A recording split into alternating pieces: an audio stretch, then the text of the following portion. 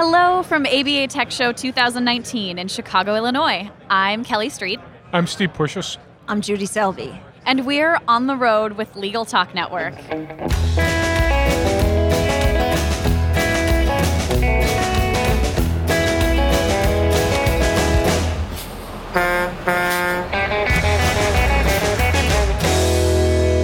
And we're back. Thank you so much for joining us on the road. It's a pleasure to be here in the city where they have amazing tacos. Today, we're talking about GDPR and trending laws related to GDPR. So, as we said a second ago, I am joined by Steve and Judy, who gave the presentation today, and super excited to ask all about GDPR.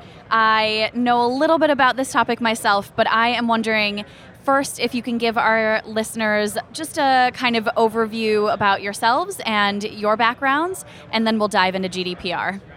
Well, I'm the general counsel of Hinshaw & Culbertson. I've represented lawyers and law firms for a number of years, and before that, I was defending other types of clients. I was a trial attorney, and prior to that, I was a prosecutor in the Cook County State's Attorney's Office. And I'm the principal of my own consulting company that focuses on compliance with cyber privacy regulations, new regulatory exposures, and insurance coverage for emerging technology exposures as well. Prior to that, I was a practicing attorney for 25 years, handling big litigations. I founded my law firm's e-discovery and technology practice, as well as its information governance practice. Wonderful. So, because I did not give the full entire name of your presentation today, can you remind our listeners what the presentation was called, and then just kind of a little bit about what you talked about today? Yeah, it was called Trending GDPR and State Data Privacy Regulations. And what I was so close. Yeah, you were really close. But we spent a lot of time talking about GDPR because it's such a massive regulation with extraterritorial impact. But we also contrasted it in some ways to some of the regulations that are in effect or about to be in effect in the U.S. Delightful. So, I've had some really great conversations with European lawyers about how GDPR is affecting their practice, and one of the key takeaways for me from those conversations were protecting the individual citizens of our countries, and so that's just another thing we have to do, and we're jumping through that hoop. That's what it's all about, but that's the European regulations. So I know there's a different way we look at it in the U.S. Can you talk about that a little bit?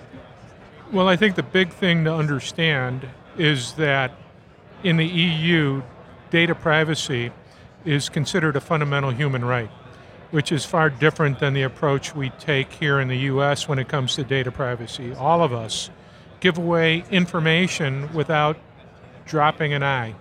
You know, you think about the information you put up about yourself on social media, what may be on a law firm website. Somebody asks for your cell phone number for a business relationship, you give it without even thinking about it. We all tend to just give away information about ourselves, which puts us at risk individually. And so the GDPR looks at data privacy from an entirely different perspective. And when you think about the types of atrocities that happened during World War II, you can understand why they view data privacy as being so important and why they view it as a fundamental human right that needs to be protected.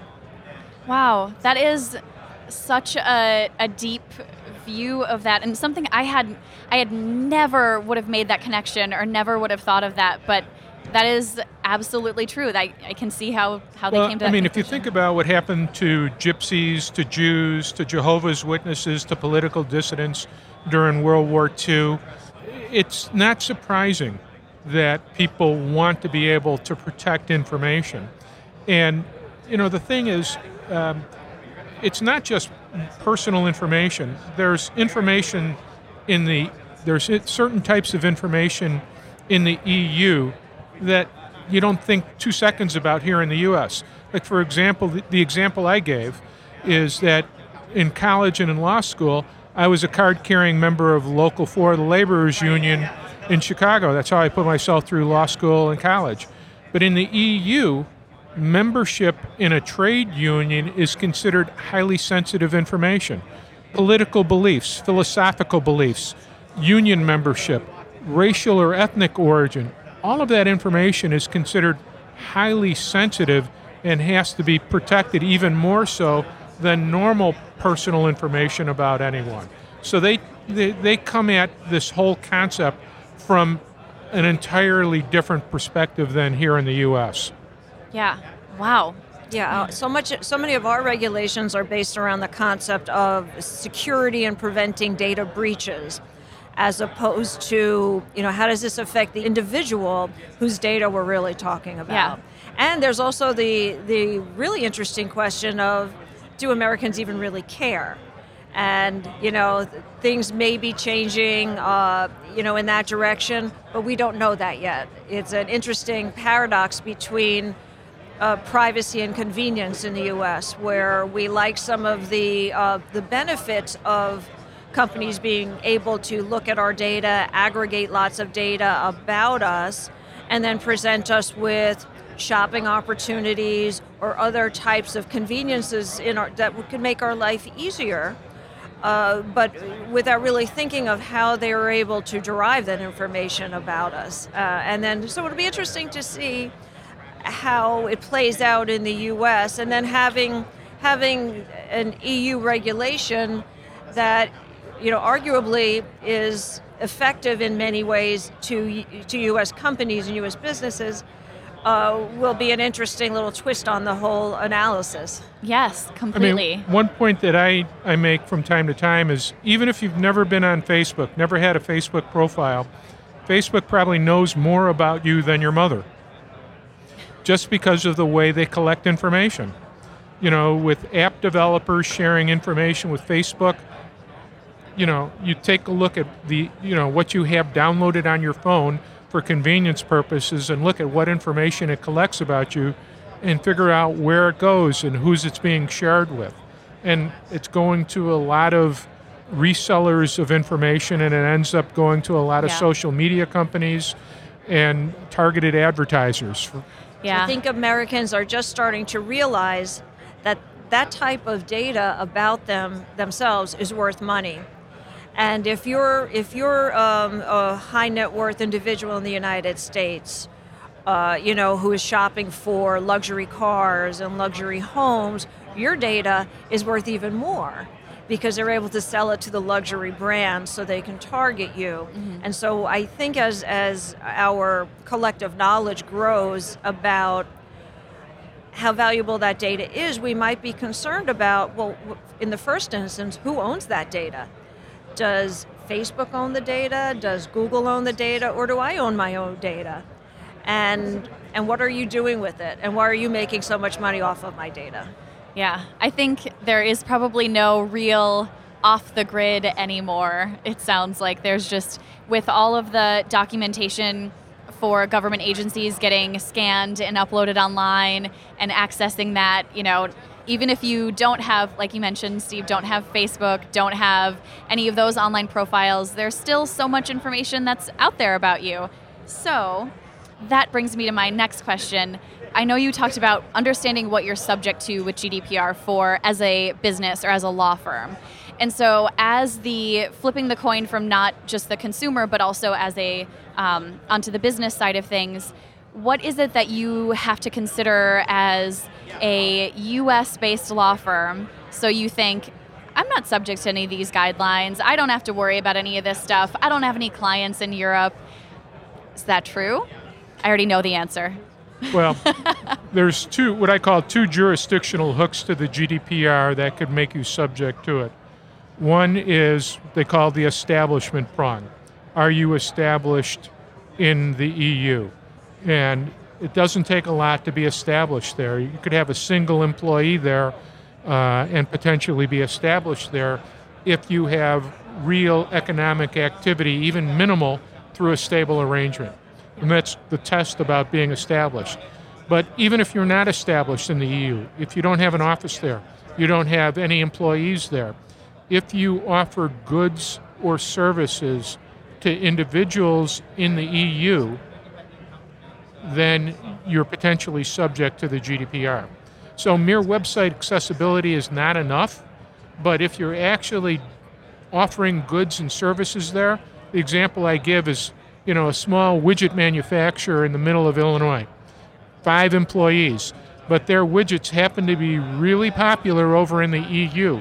The minute they start selling those widgets to the EU, even though they've never stepped foot in any country in Europe, they're subject to the GDPR. And it's the same for law firms.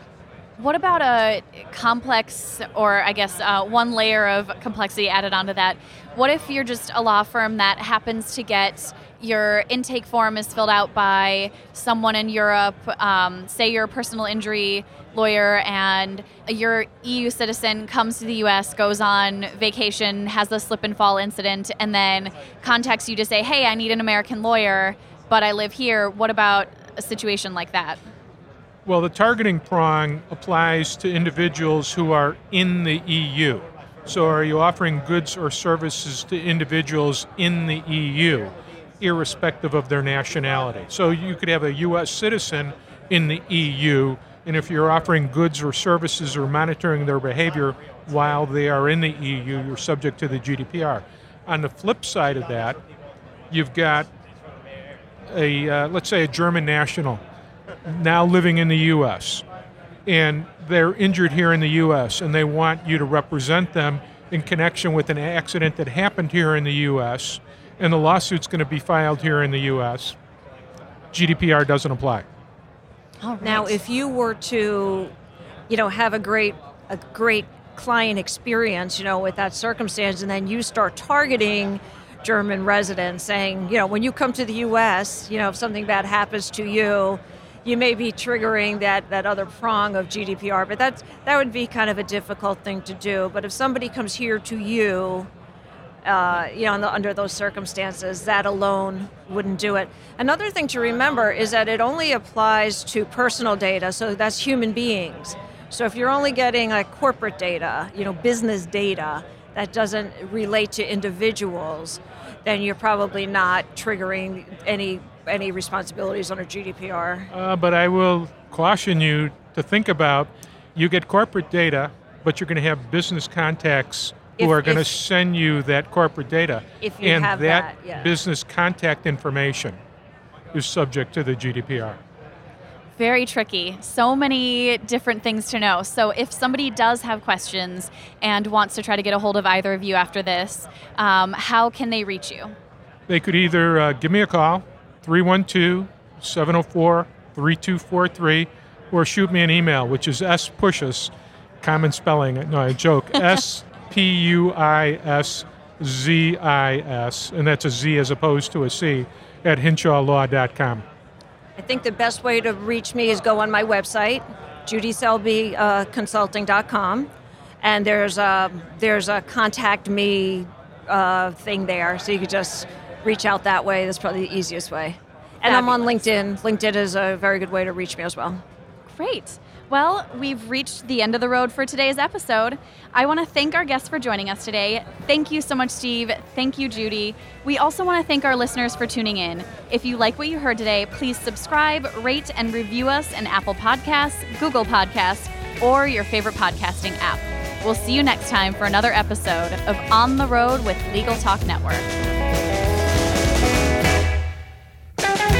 If you'd like more information about what you've heard today, please visit LegalTalkNetwork.com.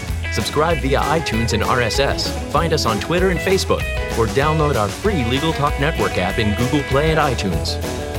The views expressed by the participants of this program are their own and do not represent the views of, nor are they endorsed by, Legal Talk Network, its officers, directors, employees, agents, representatives, shareholders, and subsidiaries. None of the content should be considered legal advice.